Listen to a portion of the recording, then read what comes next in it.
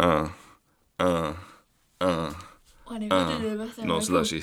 No touchy, no touchy. No slushy. Wanna be in touch. When I get on the... No.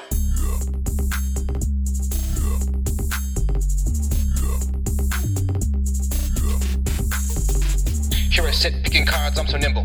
Shoulda pick an envoy or this rare temple. I know you really wanna see that blue-eyed trawler. Drop it, start laughing, make 'em holler. Drop it.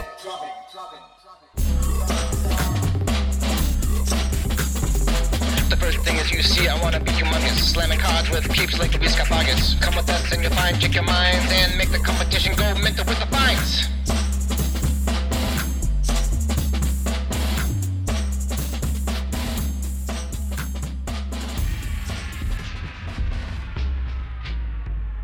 Welcome to Magic Arena Drafting Club. I'm Jeff. With me, as always, is Sean. How you doing? I am doing good. Thank you. How you doing? I'm in a weird mood. Why? I just finished doing some Jackbox games with another family online. Okay. Have you heard of these things? No. It's like you play game show games with other people, and it's all online, so you can do it during this quarantine. Okay. And I had 3 drinks during it, so that's why I feel weird. Oh boy. Yep. I didn't tell you that before we started recording. No. This could be good. You know what else I didn't tell you? No. I didn't tell you during the Sean's review podcast that I was actually going to go with that format. You really thought we were just going to go over old cards. You didn't know I was going to bring in that whole No. peer review angle. I didn't. I had no idea. I thought you played it well. Well, thank you. Thanks. I liked it, especially when you would jab me back in the nose with your little punches back at me. Yeah. I've listened to that thing 3 times now, and I laugh my rear boy end off every time I listen to it. Nice. I think it's pretty funny too, going back and listening to it. I hope I can only hope other people thought it was funny. So I'm also starting to notice that my Minnesotan accent is coming through when I go back and listen to these things. It's kind of funny how that happens when you start to listen to yourself. You start to hear it a little bit here and there? Yeah, for sure. You've lost it. I mean, you came from Florida anyway before you came to Minnesota, but you never really had it too much. I lived in Michigan, then Minnesota, and I got it pretty hard. And now that I'm listening to our podcast, I'm like, wow, he sounds like he's from the Midwest, that guy. Oh, jeez. Oh, boy, yeah. Oh, gosh. What do you do but lean into it, right? Yeah, I mean, what else are you going to do? Nothing. We're just going to be ourselves, right? That was the whole plan all along. I can't imagine doing anything else. I really can't. So speaking of that, being ourselves, I want to create a new segment. Okay. I want to call it Safety Meeting. Oh, wait. Before you do talk about this, you never let me get a shout out last time during my review. One of the things you said you we want were to going get to do two? was... Can we just give it to you at the end of this one?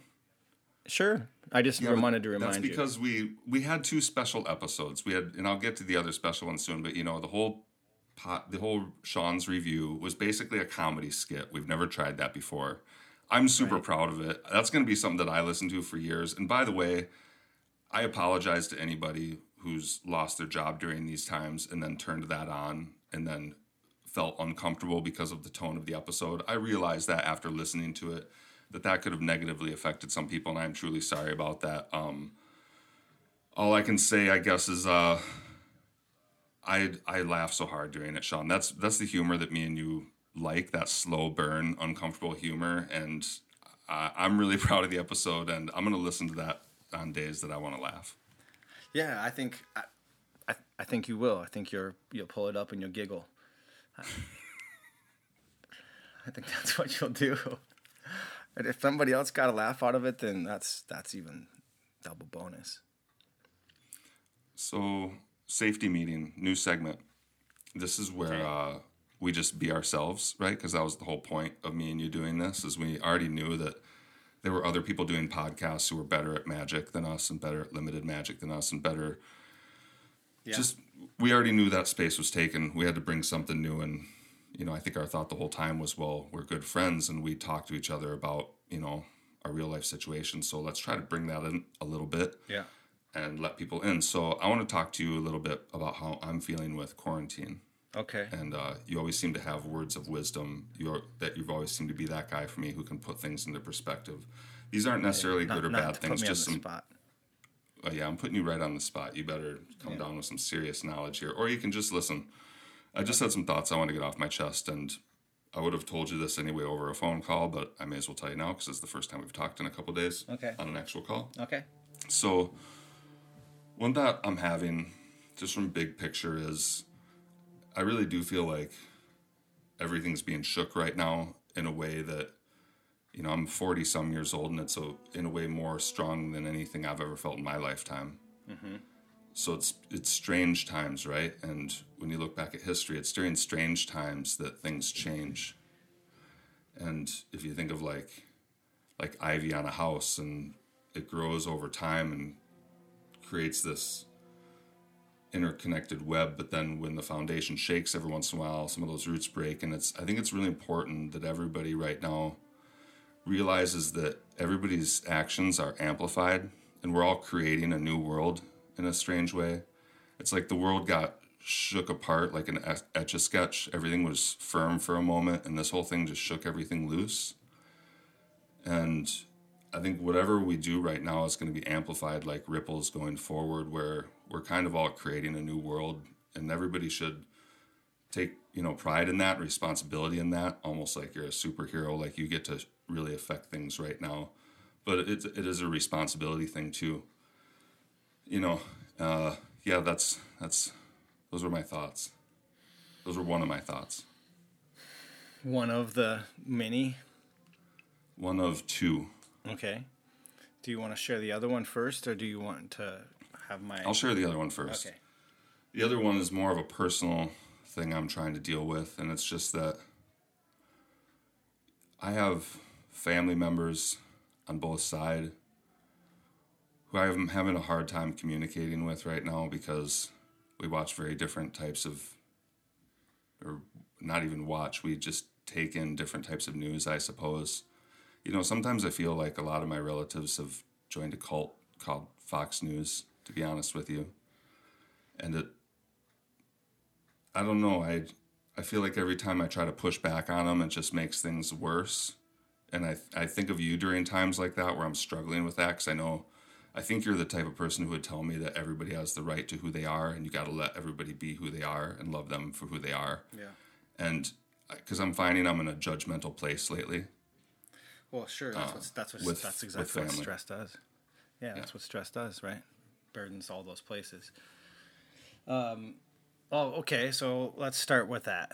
Let's start with the judgment part, and I think I'll just tell you something that my dad told me that was insightful, because we didn't always see eye to eye when it came to certain things.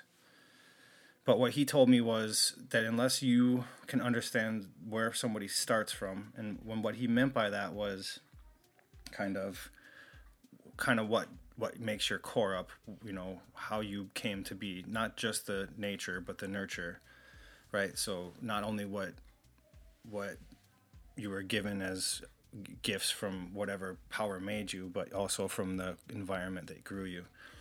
And so unless you can put yourself in that person's perspective in that exact way, then there's no way for you to have a real conversation about what it is that they truly desire, want, or need, if you're talking real about it, right? And so it's really difficult to have any sort of conversation with somebody who's just coming from such a completely different place. But the reality to me is that I think if you were to strip it down, you probably want the same things. It's just that you have a different way of going about getting them. And where we get caught up is these places where people or media or it's not always the media, but they want to edge us against each other and just say, well, it's only this way or that way. There's no middle ground here, right? And there's a myriad of topics that we could go into in which that exists, in which I say that's malarkey. There is all kinds of matter in between, and that's what we should be talking about. Which leads me to this whole thing that's happening right now. As far as that's concerned, for me, you're right. It does feel like that. I don't think that we've lived through something quite as drastic. I think there's a few things that you would put out there that were massive and that would moved you in a way, one way or another. 9/11 comes to mind, and some other massive, Columbine and other massive things along those lines. Even going back to like Rodney King, things like that. But this is a bit different. It's kind of on a global scale. It's also kind of an antithesis of what the current thought process is in our top end of our government. And I'm not just talking about the Republicans, I'm talking about on both sides.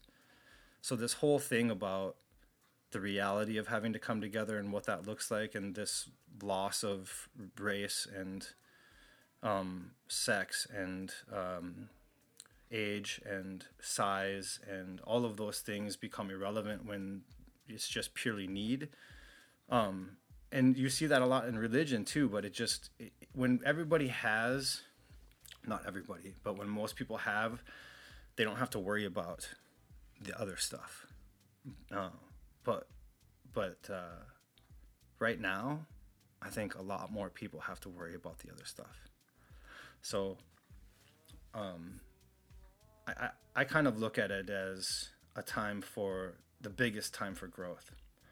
This is the one time that we all have to make a move in a direction that could actually make really big change. And I'm not even going to tell you which direction that is, but it's for the betterment of us all, not just me or you. So, and I think that most people see that right now too. So I'm a bit optimistic, even though this seems like a frightening or scary, stressful time. Amen. I don't know what else to say. I'm not religious, but sounds right. All right, Sean. That was beautiful. Let's move on. Okay. What'd you think about having Deathsy on last week? Holy buckets. So, you're the super fan and like the person that goes out and makes all this stuff happen. So for me, I'm just kind of like riding the coattails. But to get to talk to these people and just, for me, I get off on the fact that people are just people, that they're this actual person that exists and that they have all these other needs and desires. And the one thing that got me the most was when I was like, hey, I just wish that you become the very best magic, biggest possible magic. And he was like, well, yeah, but that and much more too, right? And I was like, yeah, right, and much more. It's not just about that, but the fact that we get to interact because of it is awesome, and I think it was pretty epic. Yeah, I agree. I don't know where to go from here. He's literally the guy I wanted from Jump Street, because when I got back into Magic, I immediately found Twitch and fell in love with a couple streamers, and pretty quickly I'm like, well, this is the limited guy. I mean, Caleb MTG is great too, but Deathsy just does it full time. And when you do something like that full time, you just become a master at it. He's so good. Yeah. All right. Well, how about this week's topic? Yeah, and I'll throw an arrow for you. I'll throw a bullseye for you to shoot at out there. Like I already mentioned it a few times, but don't do it, yeah, Sean. Come on. God damn it, Sean. Why not? Because why would they? Why wouldn't they? That's why. Why not? They have nothing to lose. Who cares? All right, moving on. Here we go. Moving on.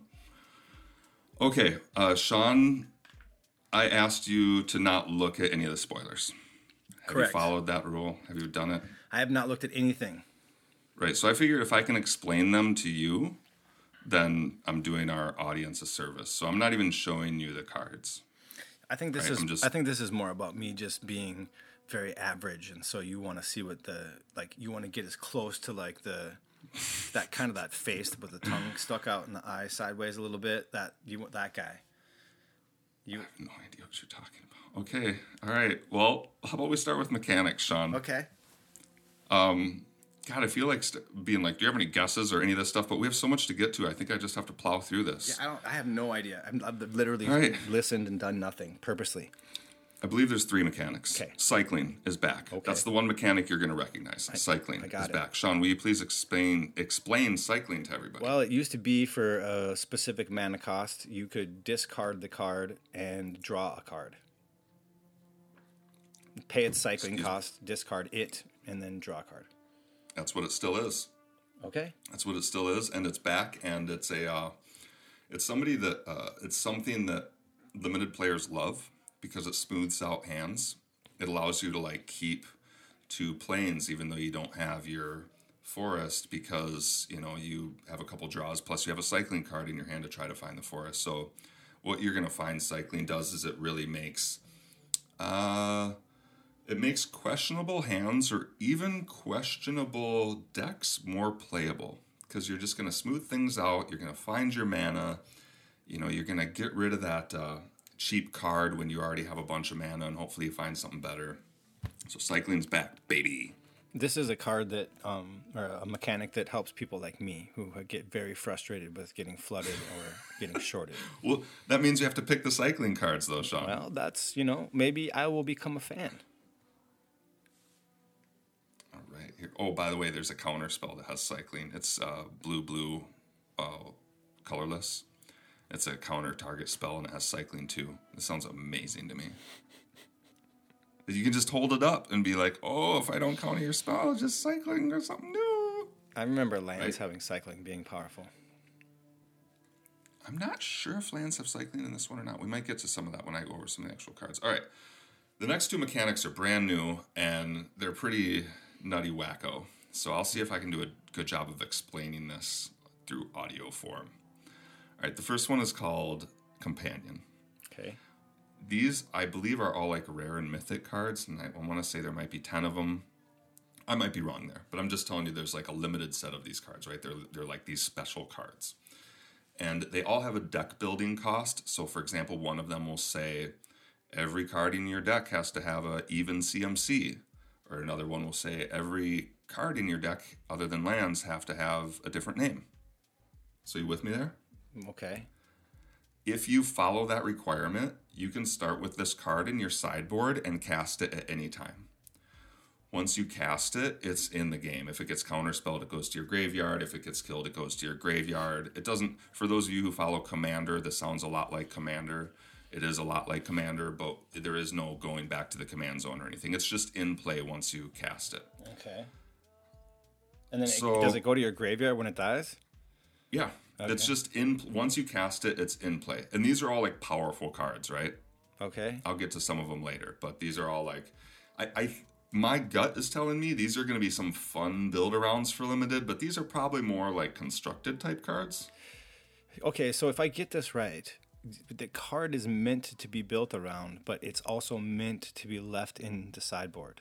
That's correct. Okay. Because if you put it in your sideboard, you can just automatically cast it. So actually, I'm standing on the shoulders of giants here. On the last Limited Resources episode, LSV talked about why this is so powerful. He's like, I might even play a deck with like 19 or 20 lands if I have this companion in my sideboard and it's a bomb and I know that I can just cast it on turn 5 if I hit all 5 of my land drops. So if you get this companion that's a bomb and it's a 5-drop and you build your deck in a way where you're allowed to play it from your sideboard whenever you want, he was saying, sure, throw a couple more lands in there, because if you can tell me that I'm guaranteed to play a bomb on turn 5, I'll do that. So does it mean I can play it at instant speed? No. It's just a creature. Okay. You want me here? I'll read you one. Why don't we go over one here, Sean? Okay. We're not going to have time to go. Oh, you know what? What? I'm not going to yet, because on my phone I pulled up all the commons and uncommons, because we're a limited podcast. That's what we talk about. But at the end here, I might get to one of those, or maybe in a future pod. But anyway, so those are a new set of cards. I think they're going to be really fun build-arounds. Got it. I think they're going to be a sucker's game at first, and people are going to be like, I want to do this because it's fun, and it's just, there's going to be too high of a deck building cost. Like not playing even cards in your deck, for example, I think that's going to be pretty huge. Well, maybe I'm wrong. We'll see. I got 2 predictions on that. One is that I think right away you'll see a lot of it, people trying to figure it out. It'll take a while. But it'll be that thing that instead of the set getting a little stale as you get midway and halfway through, or a little bit past midway through, you'll start to understand how those cards work maybe a little bit better, and so make it a little bit more interesting. That's my prediction. Yes. Okay. So that I would say on a complicated level, that's maybe I don't know, 4 out of 10, but we're about to up the level way up here because I think this is the set where they're like, all right, let's get a little complex. Let's play to the complex players. I think this is going to be like War of the Spark. It's, you know, it seems like every spring they come out with a more complex set. First it was Dominaria, then it was War of the Spark. Now here we go with Ikoria. This next mechanic is wild. It's called Mutate. So what you got is you have creatures that you can cast, and they're a creature, right? And they have an ability and whatever. Okay. But some of these creatures also have a mutate version of them. Where you, I'm gonna have a hard time explaining this, right? Because it's so weird. When you cast this thing, for its mutate cost, you're casting it on a creature that's already in play. Okay, so it's more of an enchantment, an aura. Exactly. Okay. If for some reason your opponent tries to 2-for-1 you and kill your creature out from under you, and the aura doesn't work, this thing will come into play as the creature it was going to be. Okay. That's pretty cool. Okay. I like that part of this a lot, and I think that's something very important for people to keep in mind. Because sometimes this mutate thing I'm going to tell you about doesn't seem that powerful, but the fact that even if it fails and you get blown out underneath it, you still get your creature seems like a really low downside. Sorry, I was cutting you off there. No, it's okay. So you have to play it as an aura. Well, here's the thing. Okay. When you cast it for its mutate cost, you're casting it on a creature that's already in play. You decide if this new card will be the top card or the bottom card of that stack. When it's all said and done, whichever creature is on the very top of the stack, that's the power and toughness. Then you take the ability of that creature and every card underneath it, and it has all of those abilities. Oh boy. Okay, so let me give you a really simple, real simple idea here. All right. Yeah. Let's say I have a 2/2 bear in play. Right. Just a bear. Yep. Its name is Teddy Bear, and it's a 1 green, 1 colorless. Okay. And what's the flavor text, Sean, on Teddy Bear? I like to eat alfalfa and blueberries in the forest. Okay, so you got a 2/2 bear in play, right? Oh, we should give this thing an ability, actually. It's going to come into play. Let's say this thing has vigilance, okay? Okay. Teddy Bear has vigilance. Now it's the next turn.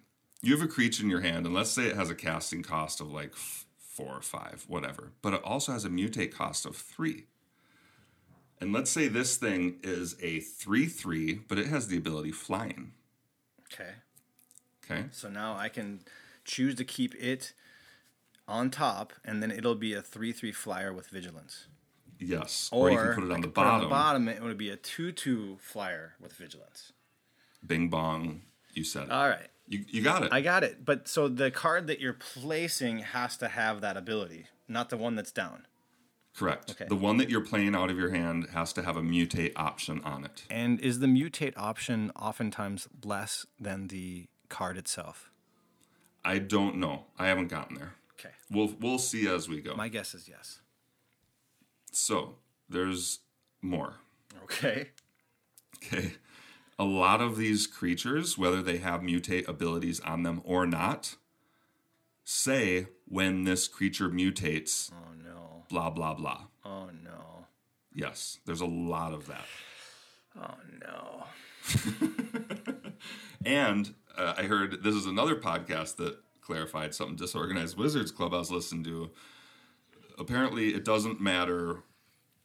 Let's say you cast a card that says when this creature mutates. Mm-hmm. It doesn't matter if you put it on the top or the bottom. It doesn't matter what order they end Right, up 'cause in. it's It's still mutating. going to happen because they all have the abilities. Right, it's mutating. And it Right. takes on that ability. It takes on every ability of every card on that aura stack. Okay, The only thing that okay. really matters about the stack is that the one on top determines the power and toughness. It also determines the name of the card and the casting cost of the card. So now let me ask you this. No. Yes. I'm done talking about this. No. Does it mutate twice then if it has 2 mutations? Oh, wait, what? So if I have a card in play that already has a mutation on it and I play Yeah. a mutation on it, does it double mutate? It has mutated twice at that point, but no, when you cast the second one, it's not mutating twice. It's just mutating once more Okay. to a total of 2. All right, so there's no mutalitation. There's no Mutani. Multani's not in the set, at least not yet. Okay. You got it? I'm good. I'm there. I'm with you on all that. That sounds fantastically fun and difficult, and lots of different board states that will change rapidly. I think this sounds insanely difficult.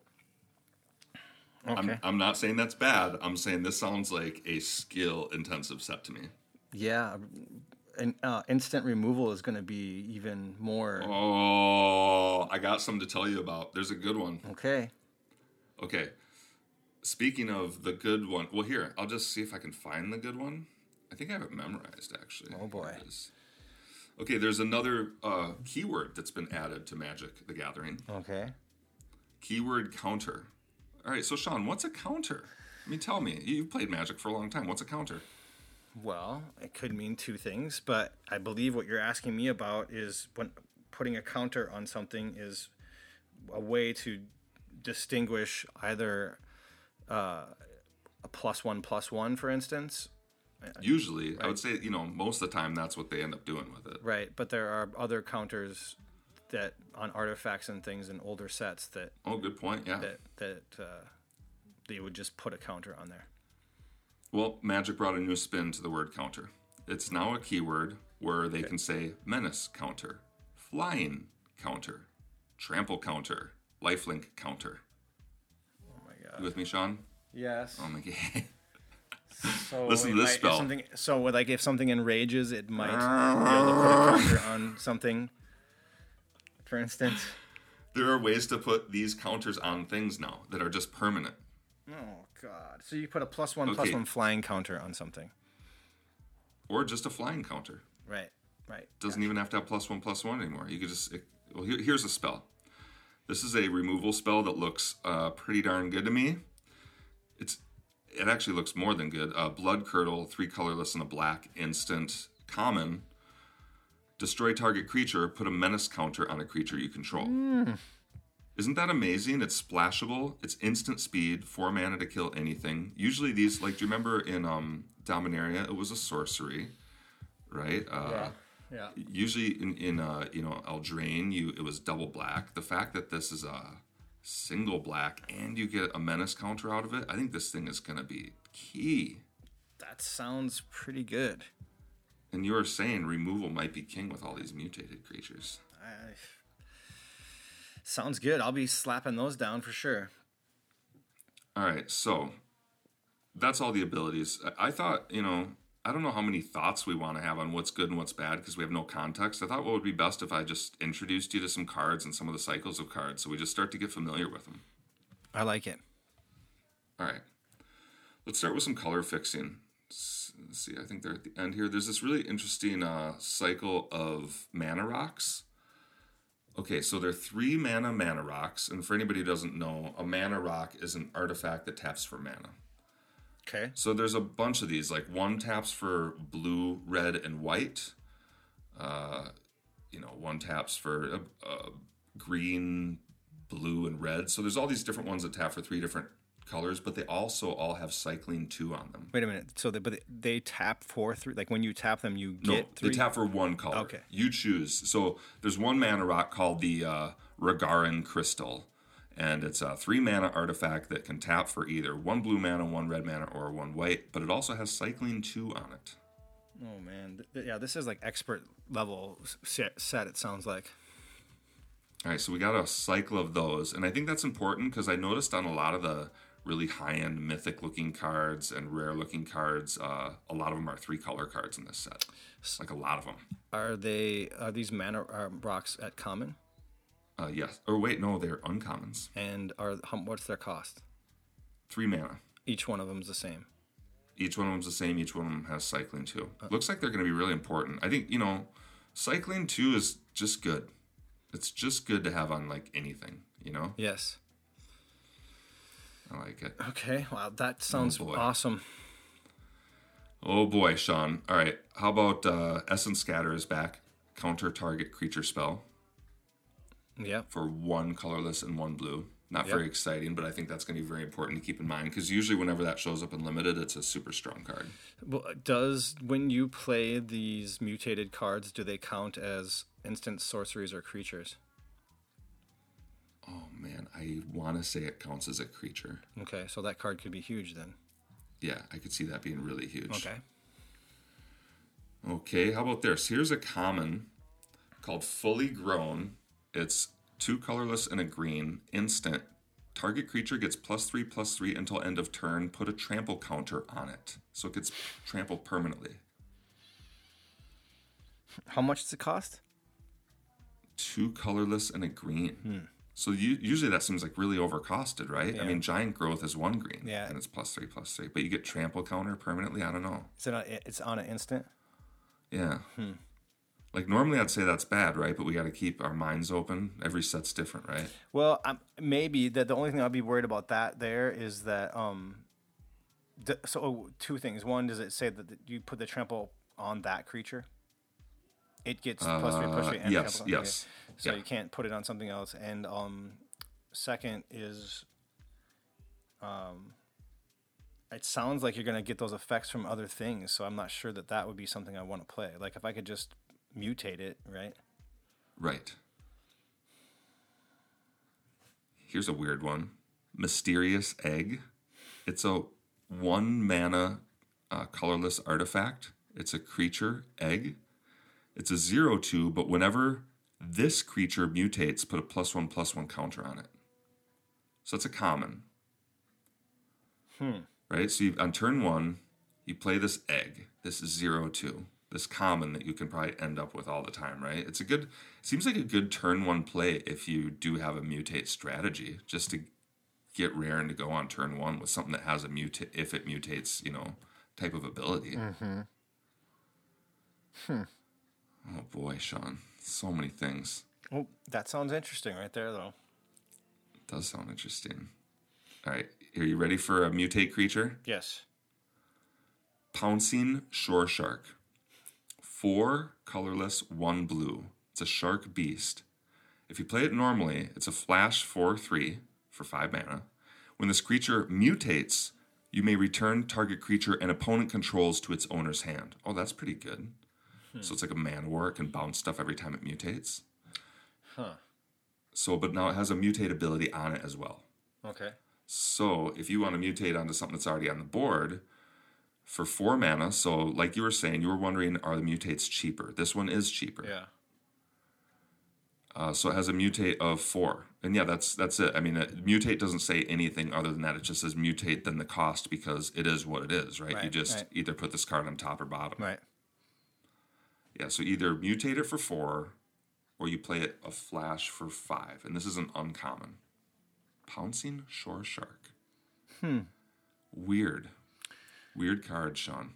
Yeah, I mean, I kind of see when that word was first used. I know it's a mechanic now, but when it was just a word, when it was blues, that was what blue used to do back in the day. Mutate? Yes. All right, here's one. You've heard of this good old one. Pacifism is back. 1 colorless, 1 white, enchant creature. Enchanted creature can't attack or block. Seems pretty good in a world with big mutated creatures. Yeah. Yeah. It sounds like the world of like Selesnya, like these green white enchantment suit 'em up decks, like gone on steroids. Right. All right, how about this one? Here's a common. 2 colorless and a blue. Whenever Thieving Otter deals damage to an opponent, draw a card. It's just a 2/2. Seems pretty good. If you could get evasive, sure. Yeah, so there's a reason to make something evasive, huh? Even Trample might do it if you make it big enough. Yeah. So yeah, a lot of interesting things here. So we're building these creatures. A lot of the spells, it seems like, have to do with this. It seems like it's encouraging you to build 1 creature up tall. And I haven't told you much about the rares and mythics yet, but they're absolutely insane. And they actually were able to incorporate the Godzilla IP. There's literally like Godzilla is in this set, and like Mothra is like in this set. Nuh-uh. I'm not kidding. I thought you might not believe me on this one. So I don't know if we're gonna see them on our versions of cards, but you know how all cards have like alternate art. Yeah. So there's all these versions I saw that literally say Godzilla and literally say Mothra. Yeah, it's wild looking. And these are just these insane, like 2 and 3 color creatures that have these insane stats and these, insane abilities. So mutating out of them is obviously incredible. Well, that's cool. It's a mutated place. That's interesting. So yeah, that's where we are. You want to hear some more? Yeah, of course. I'm now Of getting me a course little you bit wanna hear excited. When does this pop? Well, I know there's spoilers all this week. I have a feeling that our arena will probably be able to play sealed the week after this one, but I'm not sure. I haven't looked it up. Okay. What do you want to hear about? Do you want to hear about? Tell me a color, and I'll find you a card from that. So color. I mean, my interest goes straight to green because Okay. I think that color should be good in this sort of environment. Well, we're limited players, right? So we know the commons are incredibly important on what archetypes will be good, right? I hope. So I'm going to break down some commons for you, Sean, to help you decide if you think this is going to work out for you. All right, let me hear about this. Here's a returning card. Could be very important if it has the right abilities on it. Bristling Boar. Oh my goodness. Bristling Boar can't be blocked by more than one creature. It's a 4/3 for 4. 4/3 for 4. Can't be blocked by more than one creature. Yeah, there's the build it tall and, smack them down, give them trample. Nib it, smack it down. Oh no. Okay, here's one. This is a 0/0 creature. It's an elemental called Fertilid. And it's 2 colorless, 1 green. Fertilid enters the battlefield with 2 +1/+1 counters on it. Okay. For 1 and a green, no tap, remove a +1/+1 counter from Fertilid. Target player searches their library for a basic land card, puts it onto the battlefield tapped, then shuffles their library. Isn't that really good? I love cards like this. Is it really It's expensive. It costs a lot of mana. So for three mana, you get a 2/2. And then for 2 mana, you can take a counter off of it and go get a land, put it into play tapped. Yeah, I don't know. So for 5 mana, you get a land and a 1/1. Just get on board, Sean. It's going to be awesome. That's definitely Foghorn right there. Get away All from... right, you ready for an uncommon green card? Yes. How about a Glowstone Recluse? What kind of creature type does that sound to you? Glowstone Recluse? Yes. That sounds like it sounds like a red card, actually. Well, it's not. It's a spider. Ooh, of course it is. Come on, you've been in the Midwest. You've seen those brown recluses over there by the Mississippi River, over by Hudson, Wisconsin, right? They're big, yeah. People They're Bit big. by those things all the time. Yeah. 2 colorless, 1 green creature, spider, uncommon, 2/3. It has reach. You know it does. Whenever this creature mutates, put 2 +1/+1 counters on it. Holy cow! That's nasty. That sounds real nasty. Okay, but it can also mutate for 4 mana. So here's an example, Sean, where it's more expensive than the card. Okay. So it goes both ways. But now imagine you're playing a mutate that's cheaper than your card. It's like, oh, I hope they blow out the creature from under it, because then if it comes into play, it's like I got free mana. Well, that's the part that's really interesting to me about it, yeah. Oh boy. There's so much stuff here. All right, there's one here that's in another language. Well, could you read it to us, please? Sure. I think I know what it does, but oh boy. Oh boy. No, Okay. Don't do it. Don't do it. All right, so... I'm pretty sure it's 1 green, 1 colorless. Destroy an artifact or enchantment, cycling 2. Oh, okay. Instant. Yeah, that'll be sideboardable, sure. Cycling 2, though. Yeah. Doesn't that make it mainboardable? It might. That's probably like that 23rd card that you're going to have in your deck. All right, here's Migration But not Path really wanna for play it. 3 green or 3 colorless and a green sorcery. Search your library for 2 basic lands, put them onto the battlefield tapped, and shuffle your library, but it has cycling 2. So for 4 mana, you get 2 lands out of your library, but you can also just cycle it.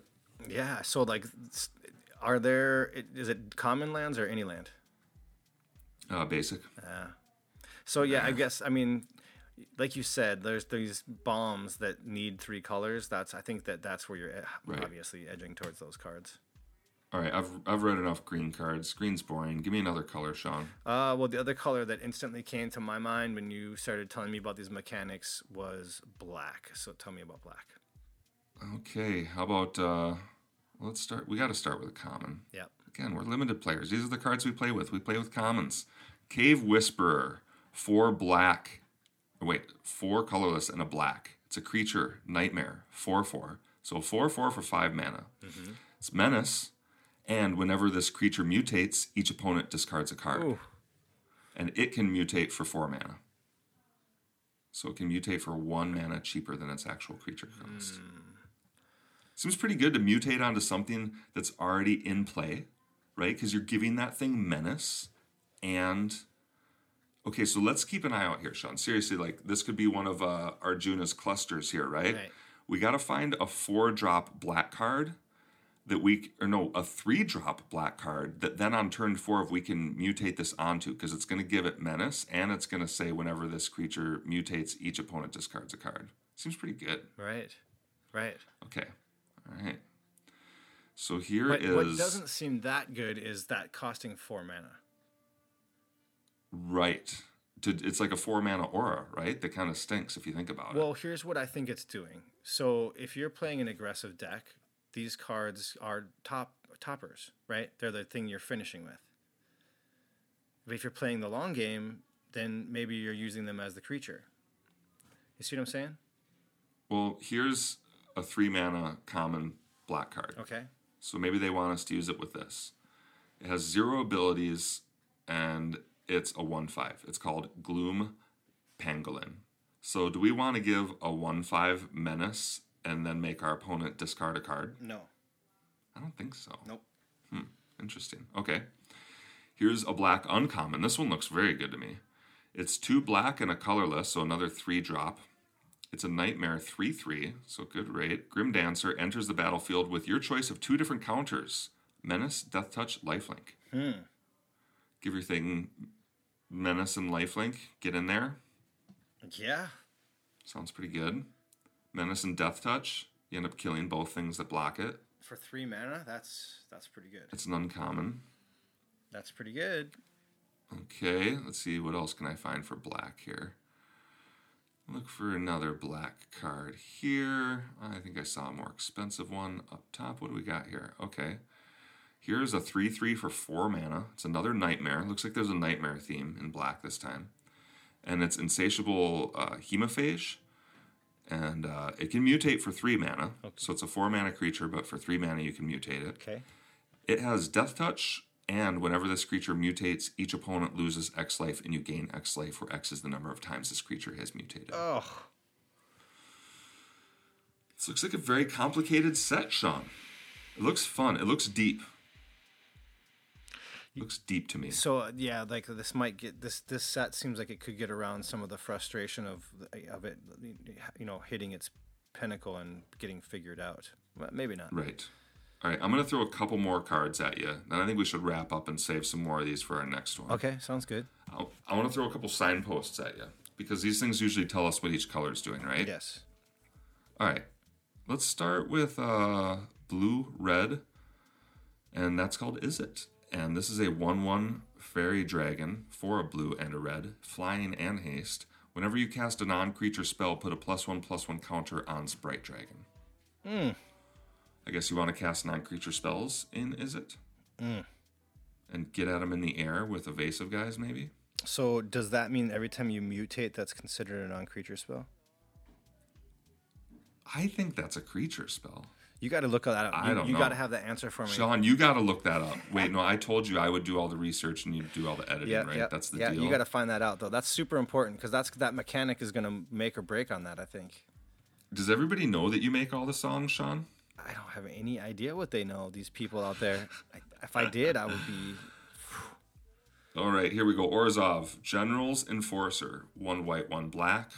It's a 2/3. It's a human soldier. Oh, by the way, the whole lore theme in this, there are these huge beasts, and the humans all fight against them. Ooh. So you're going to... Oh, I forgot to tell you, you can only mutate onto a non-human. Oh. Sean. Sorry for forgetting to tell you that. I'm sorry. Just a little piece of information there. I think it makes me want to play the humans, honestly. There's something about that mechanic that I'm like, I want to be the humans, and I want to be the wizard who counterspells the big dragon that has trample. That's the deck that Deathsea will figure out. He'll be like, we'll be like 2 weeks in, and he'll be like, no, it's the human deck. Here it is. Let me show you. That's right. It's the human deck. All right. Legendary humans you control have indestructible. That doesn't seem like a limited mechanic to me. But maybe the rest is good. For 2 colorless, a white, and a black, no tap, you can exile target card from a graveyard. If it was a creature card, create a 1/1 white human soldier creature token. So you get a 2/3 for 2 mana with a pretty relevant mana sink. Yeah, I mean, I can see that. Doesn't seem like a bomb to me. Doesn't seem like, oh man, I first picked this, I'm so happy. No, but so that means there's a sacrifice potentially. Interesting. All right, now here is another. This is interesting. I think every color has 2 signpost cards. Every color combination, because there's another Orzhov card at uncommon. We usually don't see that. Okay, what this is one's it? called Dire Tactics. It's an instant. 1 white, 1 black, exile target creature. If you don't control a human, lose life equal to that creature's toughness. So black-white wants to be the humans. Okay. I'm team black-white. You can be team Gruul, and I'll be team Orzhov. How about that? Okay. Okay. You got That's it. fine, Jeff. You got it, man. All right, one more, then I say we wrap it up here. Ready? Okay, I'm ready. This is a Golgari card, Sean. Okay. It's called Back for More. It's 4 colorless, 1 black, 1 green, instant. Return target creature card from your graveyard to the battlefield. When you do, it fights up to 1 target creature card you don't control. Ooh. Is it that good? For 6 mana, 6. return a creature and fight. Am I underrating that? Is it it's your graveyard, right? From your graveyard, yes. Okay, so then there are some setup costs. Yeah, we're just going to have to see how easy it is to get. Here's what I want to know. What's the cycling card? What's the big Mamma Jamma cycling card that you want to be dropping to draw a card so that you can slam that thing down? I think that's a good setup, Sean. What if, spoilers are coming out every day. What if we release this bad boy quick, get it out there into people's ears? This will update everybody as far as where the spoilers are at now. Then, in just a couple of days, we come out another one where we talk about the big Mamma Jammas, and I tell you about Godzilla, and I tell you about Mothra. No. No, okay, let's not do that. I have other plans anyway. Okay, good. That sounds perfect. Let's do that. Let's do it. Okay. Then let's sign this off thing. Let's good. get out of here. Okay. Why don't you sign us off, Sean? Okay. It was really nice having everybody listen to us. Once again, we cannot thank you enough to take the time out of your day to listen to what we're talking about. When we do hope that you're connecting on some level other than just magic, although magic is what brings you here. We hope that you stay safe in these times, and that if you do need anything, that you reach out to those closest to you. But most importantly, we hope that you're here next week with us again to go over these fantastic new cards. I'm excited. All right, thank you, everybody, and Like the rare tempo. Be good. bye.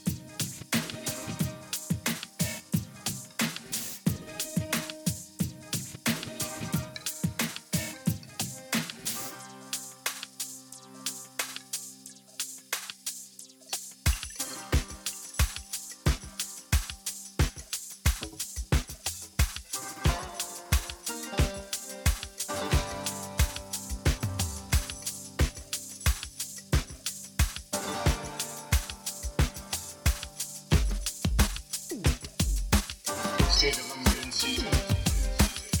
Please, no hyperbole. Comes into a panic, defending me. Trying not to see, convincing self-plurality. Living on identity tonight. Commonality. Entering into a state of emergency.